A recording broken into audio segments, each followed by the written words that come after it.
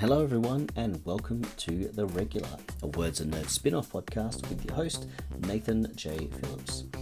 I'm a writer of speculative fiction, sometimes an editor, and always a fan of any book with a good story. I'm recording today on Ngunnawal land, and I'd like to pay my respects to elders past, present, and emerging of the Ngunnawal people. Today, I have the pleasure of interviewing Kashak Akech, who's a writer, poet and storyteller, and just a general lover of words. Since the moment she learned how to write in English at the age of 6, Kashak has been writing out the stories that live inside her mind. Fascinated by human experience, the untold words and the unsung songs of the day-to-day, as an early career writer, Kashak finds herself drawn to stories that challenge perception and go against the grain of the typical, while also being grounded in truth. Kashak's deep love of stories and world building is existential. Kashak's manuscript, Hopeless Kingdom, about a young Sudanese family coming from Egypt to Australia and settling through and following the lives of some of the members thereof, comes out on the 1st of August, and it's an amazing story that I highly recommend to everyone. It's recently won the Dorothy Hewitt Award as a joint winner with Joshua Kemp. And without any further ado, before I gush too much on it, welcome to the podcast, Kashak Akech. Thanks for having me. I'm really excited to be here. Look, I'm pretty excited, not just because I've done a bit of a few in a row of science fiction fantasy, and I feel like I owe it to the rest of the genres out there to actually get out there a bit and diversify the stories a bit. But not only that, this story, Hopeless Kingdom, it's one that I'll be honest, I didn't expect to connect with in the same way I did. It's about experiences that are very, very different to mine, but it's done in a fantastic way that it brings it back to a very personal level, as well as I'll get the words right eventually. While I stumble over them and people are wondering, what the heck is this book he's talking about? Do you want to give us a quick pitch? Yeah, of course. I'd love to. So, Hopeless Kingdom it's a work of fiction, but it is very heavily inspired by my journey and my family's journey from Sudan to Egypt in the year 2000, and then Egypt to Australia in the year 2003. And it follows the story of a daughter named Akira. And at the start of the book, she's 6. And at the end of the book, we find that she's 21. And also her mother, Tarasai, who at the start of the book is in her early 30s. And by the end of the book, she's, edging towards her 50s. And so the book sort of follows their journey, moving from place to place, finding themselves, but also trying to find communities to belong in, finding a sense of belonging, essentially, and also the consequence of, when you don't fit, when you're an obscure shape of a puzzle in a community that, seemingly has its own rhythm to it.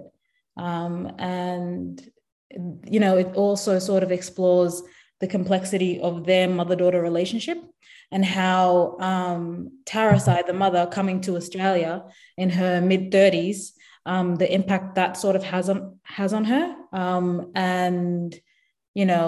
Akira coming to Australia at 6 years old, she sort of grows up in those sort of communities, and she, grows up essentially as a first-generation Australian. And so throughout the story, you sort of see how their bond changes because of that. What was the second question? I forgot. I'm not sure because I was enthralled with the answer. And there's a lot of complexities in there as well. As you mentioned, There's coming to Australia at different ages. So there's Santo, the oldest, who has, without giving away too much, he has some really good points and some troubled points as well that make his experience being very different to Akira's. And Zande as well. Well, that was one for me that I was really interested in because he was born in Australia and he had a very different experience to the rest. Very different experience, and in some senses he's sort of oblivious to the things that his older siblings have, experienced and all the moving and shaking and the adapting they've had to, do to or make to themselves to be able to fit. Whereas Zande, because he is born in Australia, it's sort of lucky in that sense because he's been protected from it. Yeah, and it builds up its own challenges as well, in the sense that he's the only one for whom Arabic is a second language. And that was a really interesting. I'd never. I know it sounds stupid, but I never considered that before.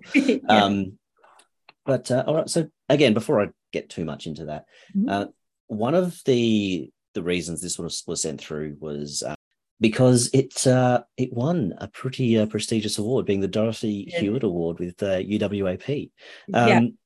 Did you want to give us a quick rundown of how that journey went? Because it's a pretty big award. I believe it's that 10K. And is it the publishing contract, or is it the opportunity to work with publishers towards a contract? I can't remember. No, it is a publishing contract. Nice. Yeah. So in the year of 2020, I was a joint winner with Joshua Kemp. And his book, of course, Bunjil Warn, also won the award. But I wrote Hopeless Kingdom at the start of 2020. And it was at the height of the pandemic, after a trip to New Zealand. And when I got back, is the important bit for pandemics. Yes, after. I went to New Zealand in February, came back the last week of Feb. And then going into March, we went into a nationwide lockdown. And I was bored, but also extremely inspired by my trip to New Zealand, but also going to New Zealand. It was the first time that I'd left Australia since coming here. And so it was the first time that I became aware that Australia is the place that I consider home with every sort of fiber of my being. And it seems so simple, but I found it extremely profound, especially, it was something that I thought about every single day when I woke up in New Zealand, like, oh, okay, this is not home. Even if it sounds strange to say, but the feeling of the ground beneath my feet felt so different. And I couldn't come back to Australia. So just because it felt like it was the first time that I was like, okay, this is a homecoming. I'm coming back home to Australia. And so because of the sequence of events, coming back home to Australia from New Zealand and then going into lockdown, it was like, okay, I'm locked at home. And the story of Hopeless Kingdom that I've been thinking about for years at this point, it sort of felt like the right time to sit down and write it from start to finish. And the only thing that sort of that held me back in the past was because that it was such a deeply personal story. But I sat down and I wrote it from March to May, and I finished it May 31st. Wow, that is a quick time frame to get it through. So is that just first draft, or is that going through editing? That was the very first draft, and I sent the very first draft. I feel a little better now. I sent the very first draft to the Vogel Award, and they sort of got back to me in September of that year saying, look, thank you for your submission. We've selected a winner, but unfortunately it's not you. And I was shattered for a little bit, but also I had absolutely no expectation to even get an email back from them acknowledging that I'd submitted my work into their award. And so, it took me about a couple of days. I felt sorry for myself for a little bit. And then I decided to go back to the drawing board and not look back at the first draft of Hopeless Kingdom with critical eyes. As a writer, you probably understand, not to be so harsh. And so I reread it. I cringed a whole lot, but I know that feeling. But I pretty much started editing it from the very first page till the last. And upon completion, it was like, it felt like I'd rewritten it. And it was such another huge moment. And then from then on, I submitted it to the Dorothy Hewitt Award. And that was in November 2020. And then come March 2021, I find out that not only had I been shortlisted for the Vogel Award, but I'd also won the Dorothy Hewitt Award for the same manuscript. Nice. So I didn't expect it at all because, as a young writer, I've always had this notion that to go anywhere as a writer or to be anybody as a writer, you need to have, spent decades honing your craft to make a name for yourself and be respected. So for me to be who I am and where I am, I'm still beside myself. I still can't believe it. Well, it's definitely worthwhile. And, there are certainly plenty of stories out there and plenty of authors out there who have spent decades honing their craft, and there's others who I'm incredibly jealous of who just have the knack for it. It's one of those things. It's you know, as you're saying, this is one that you've thought about for a long time. So I've no doubt that the effort's gone in there, and that's paid off, obviously in the rewards and all that. But in regards to, you mentioned before that this is quite a personal story. It's not an autobiography, but there's certain elements in it that you've alluded to that are like that.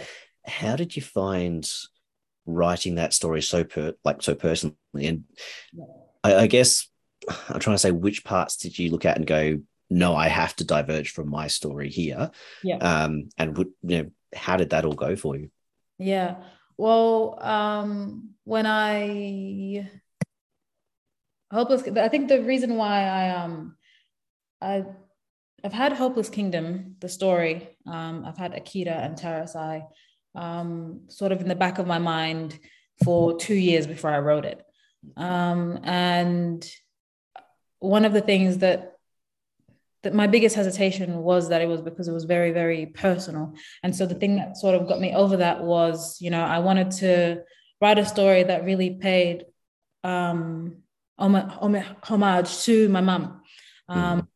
Because, at the time that I wrote it, I was sort of at the stage of my life where I was reflecting at the woman I was becoming and looking to the woman my mother is and seeing all the parts of her in me. And so when I first wrote Hopeless Kingdom, the very first draft, I wrote it because I was bored, but also it was a very, very selfish act because I didn't think anybody besides myself and my mother was going to read it. So it was easy to be brave knowing that. And it started off that way for the first maybe 10 chapters. And then as I kept going, I was like, oh, hang on, this feels like something that's so much bigger than myself. And so the very first 10 to 15 pages were, I'd say, autobiographical. And Akira was very much a mirror reflection of me, and Terasai was a mirror reflection of my mother. And as the book sort of went on, as I continued writing the pages, that became less so.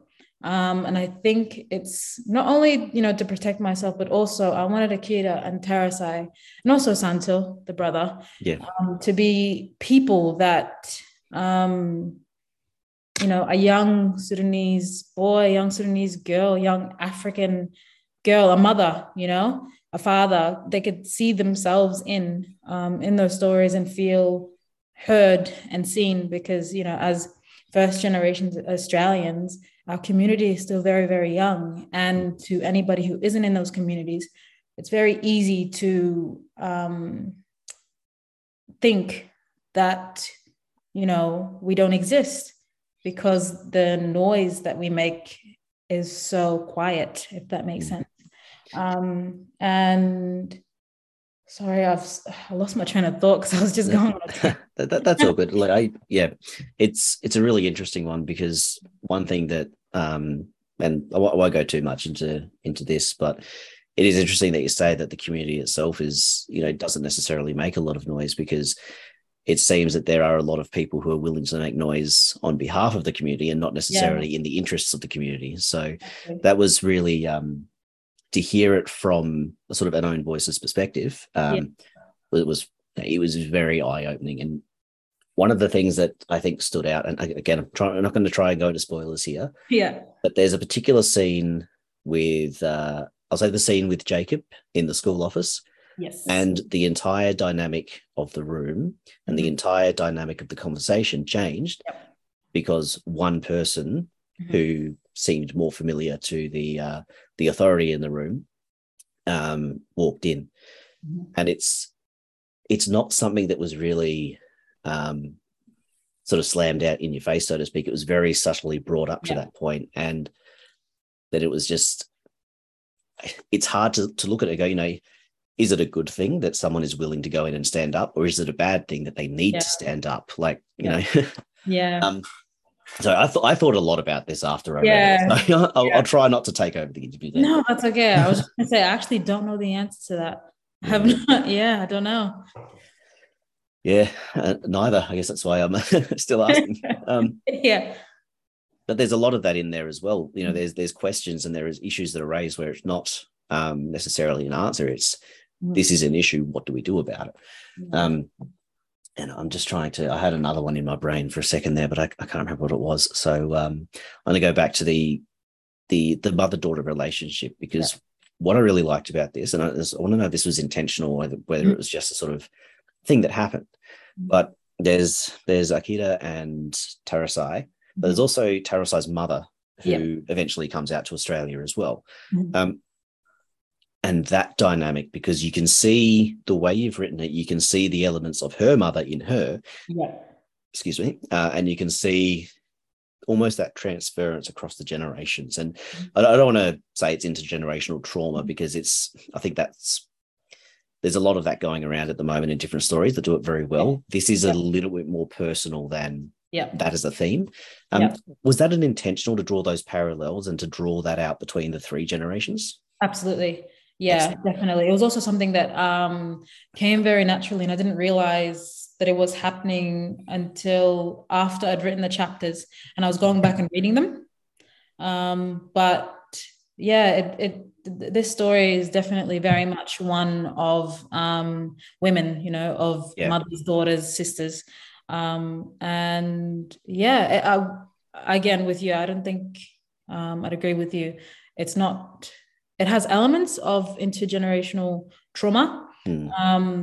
And I think with, the mother, Adele, and then Tarasai, and then Akira, you sort of see how with each generation, there's a resistance for what is expected of each woman. And it ends with Akira. And not to spoil or anything, but she is the decider that she's not going to be anybody that she's not going to be someone built out of anybody else's expectations but her own. No, I think that was very well done at the end. And one thing that I was I think it's good that it didn't go into this, but one thing that I was left wanting to see at the end, which I think is a good place to tell.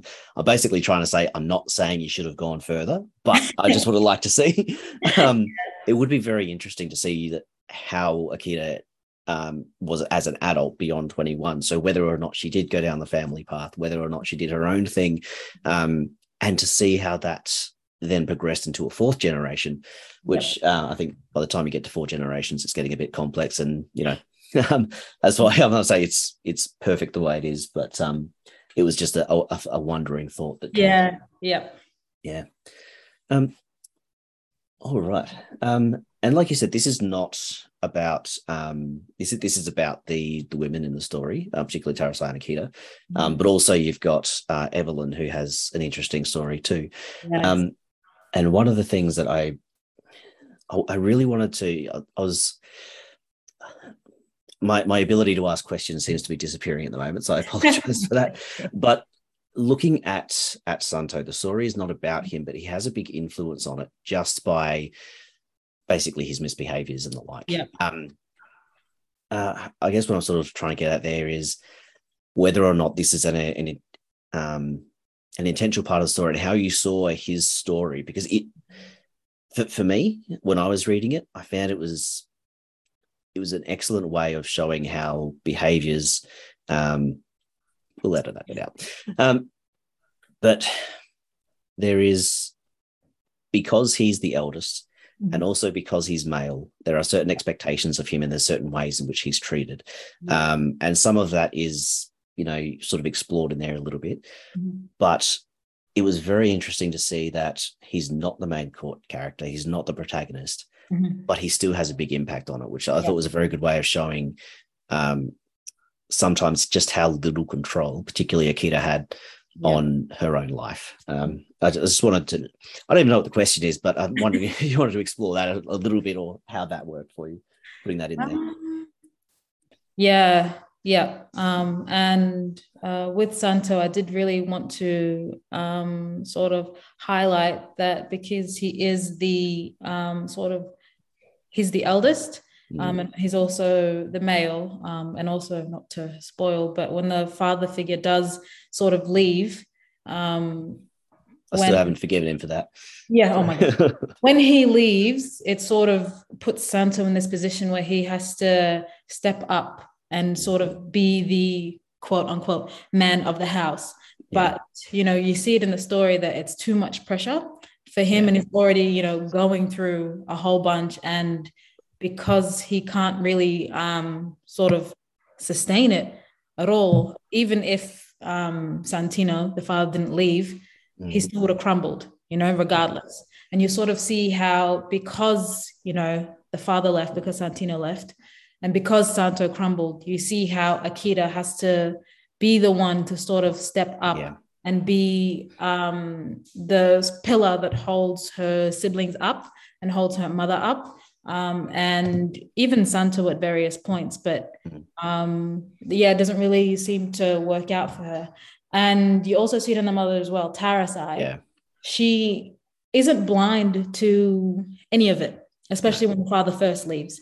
But she sort of, and this is part of, her intergenerational trauma, and how sort of you see how her mother, how Tarasai's mother raising her sort of comes into play, especially when Santino leaves. She sort of hardens up a little bit and expects so much more of Akira because she sees that she's more capable than Santo. It's that curse of being the competent one, isn't it? It's the the more you do, the more people expect you to do. And exactly. It's interesting that was a lot of the dynamic between her and her own mum, and it was the one thing she wanted to avoid, and then situation. Although she seemed like a pretty tough individual beforehand as well, considering she was in Cairo. She was the rum maker. Oh, yeah. She was the infamous rum maker. It was great. That is actually a true story. I will say that. Really? When we lived in Cairo, in Giza, in the little village, one of the ways that, and we actually did live on like the highest floor in a 14-story apartment complex, and the landlord did actually live on the roof. And she was a bit of a nutter. I was going to ask about that as well, because that was really it. Yeah.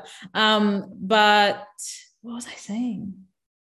Yeah, my mum actually did. My dad was working in an office, but one of the ways that my mum made money was, she used to brew rum illegally out of our kitchen and sell it to the people of Giza.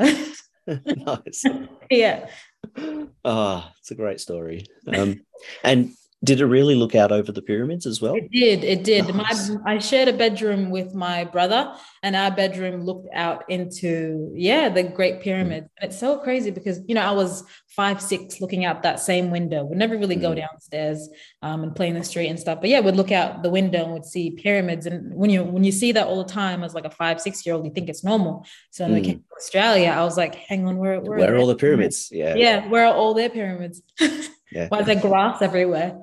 Yeah, I've never been to Egypt, but I've sailed up the Red Sea, and it was really interesting thing there when we'd look out on one side and we just see random pyramids, and it was really otherworldly. So to read that bit is just like the normal. It was it was great. I understand this one was obviously inspired by your own family and your own journey and the like. But I'm wondering what else, were there any other influences in there? Like, in regards to authors, books that you've read before, what sort of got you into the point where you went, you know what, I can actually write my own? Well, a lot of Hopeless Kingdom, and this is something that I hope readers can sense, or at least, I hope it's something that they can sense. A lot of the scenes, so when I first wrote the first draft and I realized it was too personal, I took a lot of sort of the experiences and interactions out. But one thing that remained is a lot of the, the places in the book come from my own memories of those places. And I think it's one of the many things that I'm very proud of with this book. And I hope that, it's based in Cairo, and in Sydney, in a place called Auburn, and it's also placed in. I lived around the corner from there for a little while. Did you really? Yeah. Oh, I loved Auburn. I've got another comparison for you later. Just remind me. But yeah. Okay. Yeah. Oh, sorry. I'll let you finish. No, that's okay. And Geelong, and I hope people from all those places, or people who grew up in those places, feel seen and connect to it as much as I did writing it. But coming back to the question, I read Boy Swallows Universe by Trent Dalton a few months before I wrote Hopeless Kingdom. And one thing I loved was just obviously the way that the story is told, which is so beautifully, but also it captures... It's got away with words, doesn't he? Oh my goodness. Yeah. He captures the beauty in such ugly moments. And a lot of the way that he does that, I guess the magic in it is, the how he sets the scene. I feel like I'm there, even in the moments in the story when you don't want to be, the bits are a bit ugly. And it's one of those books where, like, after reading it, it feels like, even like years, I haven't read it in years, but still to this day, when I think about Boy Swallows Universe, I have memories of it as if I actually traveled there. Yeah, so I'd say, Boy Swallows Universe, definitely. Nice.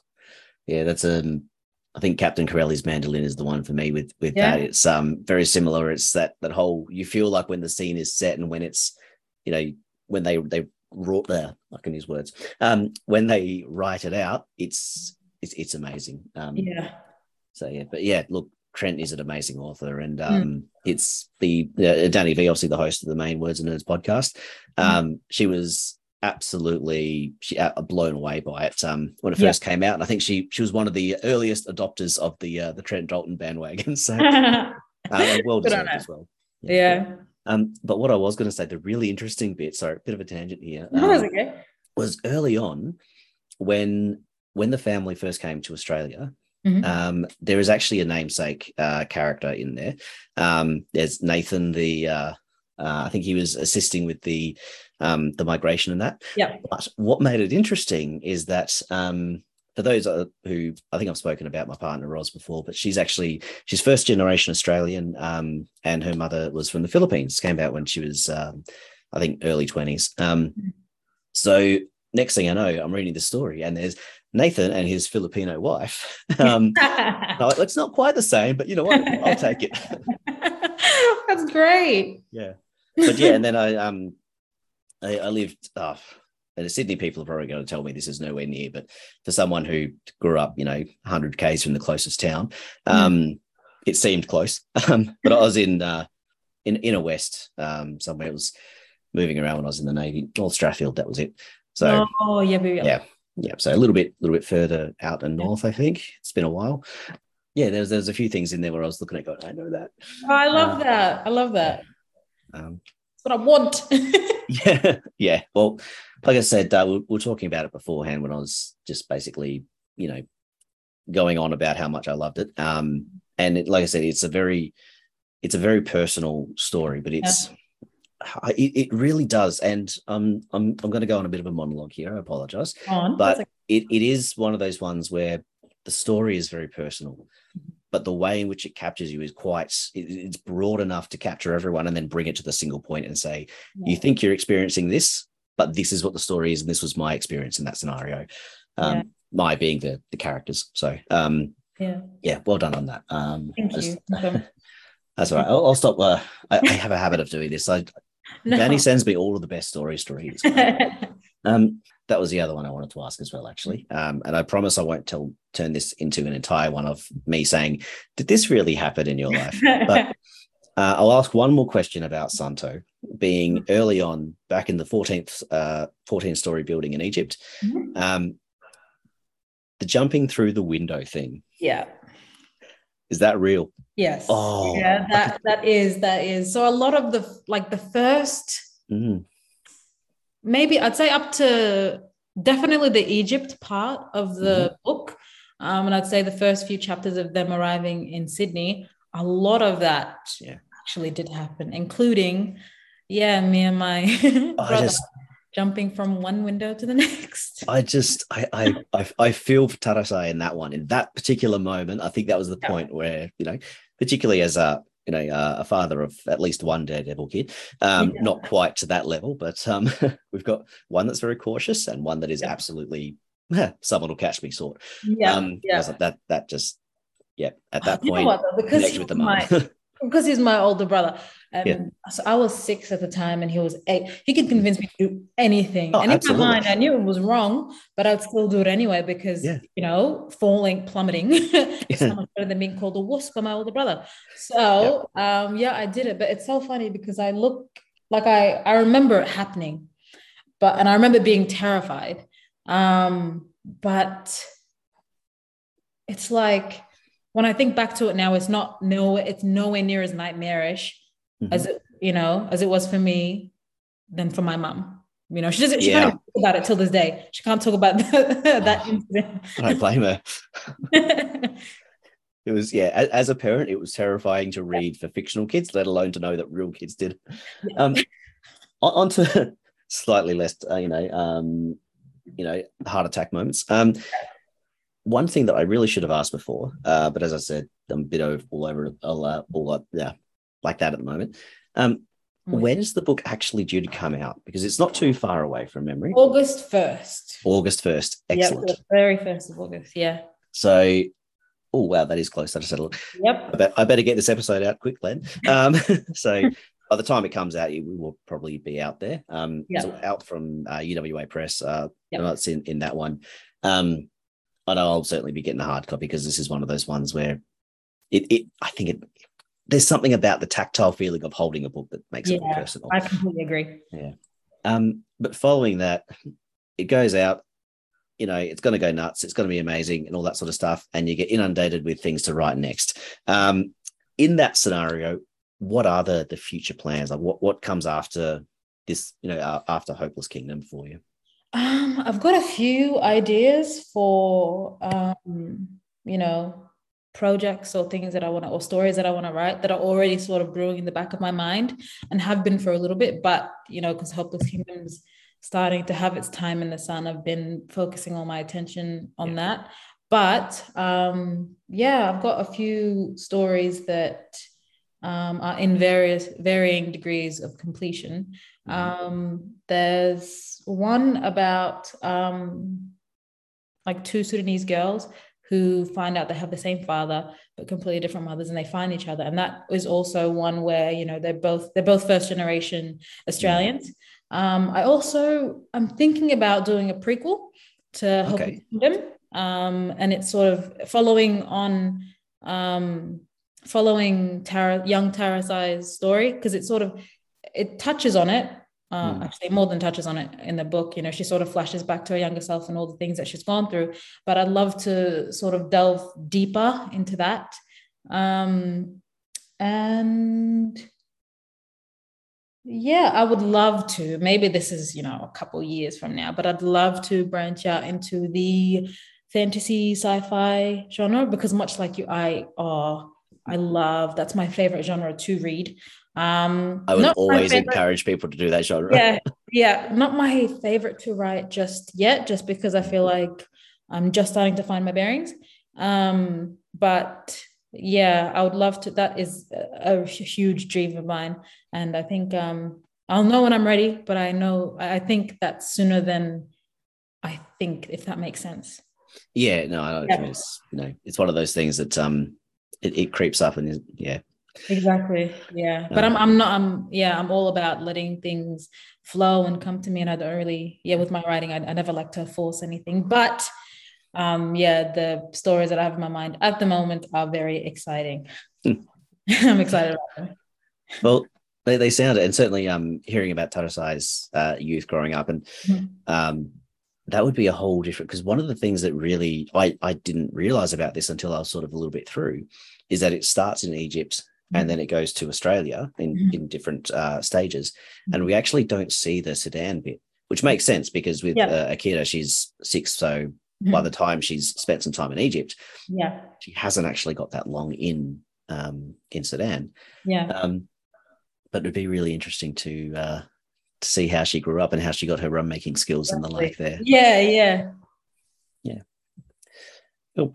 So normally when we finish this up, the question that I steal one of Danny's questions of why do you write? Yeah. I think you've well and truly answered that one. So I'm at a little bit of a loss as to what the final question should be, because it needs to be a difficult one. It needs to be a thought-provoking one. It needs to be a really good one to end on. Yeah. So sorry, give me a second. I'll think of something. No, go on, take your time. All right. Here's one that is a bit of a more important one. Why is it so important for people to write stories from diverse perspectives and reflecting the real experiences they have in a fictionalized way to get it out to people? That's a really good question. In some ways it's obvious, but in other ways it's not at all. I guess to be seen. I was always one of those kids who I was such a consumer of books, of films, and I was never really cognizant of the fact that until I grew up, until I was about like 9, 10, I had that moment of like, oh, wait, hang on. None of these people look like me. I relate to a lot of them, but, they don't really represent me. And it was something that it was easy to brush off as a kid. But as you sort of grow up, you sort of see the impacts. My younger siblings, I sort of watched them go through the same thing. And when you watch that secondhand, it hurts a lot more.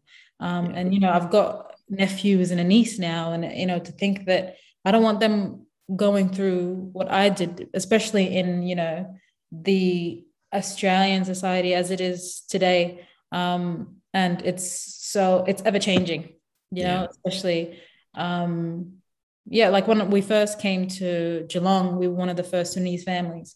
And now Geelong is such a multicultural place, full of diverse people from very, very diverse backgrounds. And I think that the work that is coming out into the world needs to reflect that. So people feel seen and heard and part of a community, and part of to feel like they belong. Because I feel like the consequences of not belonging is something that, we as humans are yet to fully understand. Yeah, that was part of my master's dissertation was on that. And it's very interesting when other people control how a population is seen or how a population draws its identity. Yep. It rarely ends well for that population. Yeah. So yeah, 100% with you. And it's interesting. I want to draw back to a couple of points in the story. One of them that, again, really stood out was when I think it was the Geelong school principal said, "Oh, you're the first African students we've had in this school." And he thought he was doing the right thing, saying, "Oh, this is amazing. You're all amazing." But for Akira, obviously it was a really horrible scenario and feeling for her to be put on that pedestal and go, "Hey, look, these people are different." Exactly. Especially, right after moving from Auburn. Yeah. It's such a multicultural place. Oh, it is. I love going through there for that exact reason. Yeah.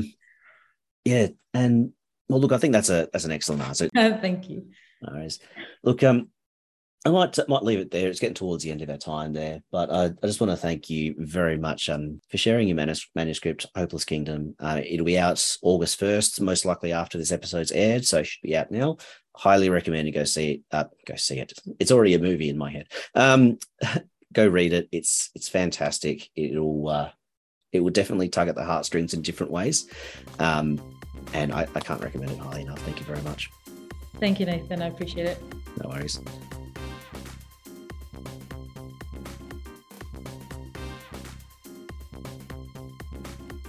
Thank you to everyone who's tuned in for this episode as well. I highly recommend Kishak Aketch's Hopeless Kingdom. It's a debut novel. It's available at UWA Press, or publishing I should say. It's uwap.uwa.edu.au, and you can follow the links from there. It's also available at a number of other bookstores, like online. You've got your Kidimics, your Booktopias, your QBDs, all of the any bookstore that's carrying good books basically. If you're looking for past episodes of The Regular, you can find them at nathanjphillipswrites.com. But if you want to get into the Words and Nerds universe and see some of the other plethora of amazing spin-offs, including Burgers, Beers and Books with Ben Hobson, you got a bunch of takeovers there. There's one at the moment with Alex Stug and Jack Heath, and the Writing Diaries with Sarah Bailey. There's just a huge world that if you've got a niche, if you've got an interest, there's going to be a spin-off there or an episode there for you. Take a look at that, wordsandnerds.com. Otherwise, I will catch you next time. Thanks.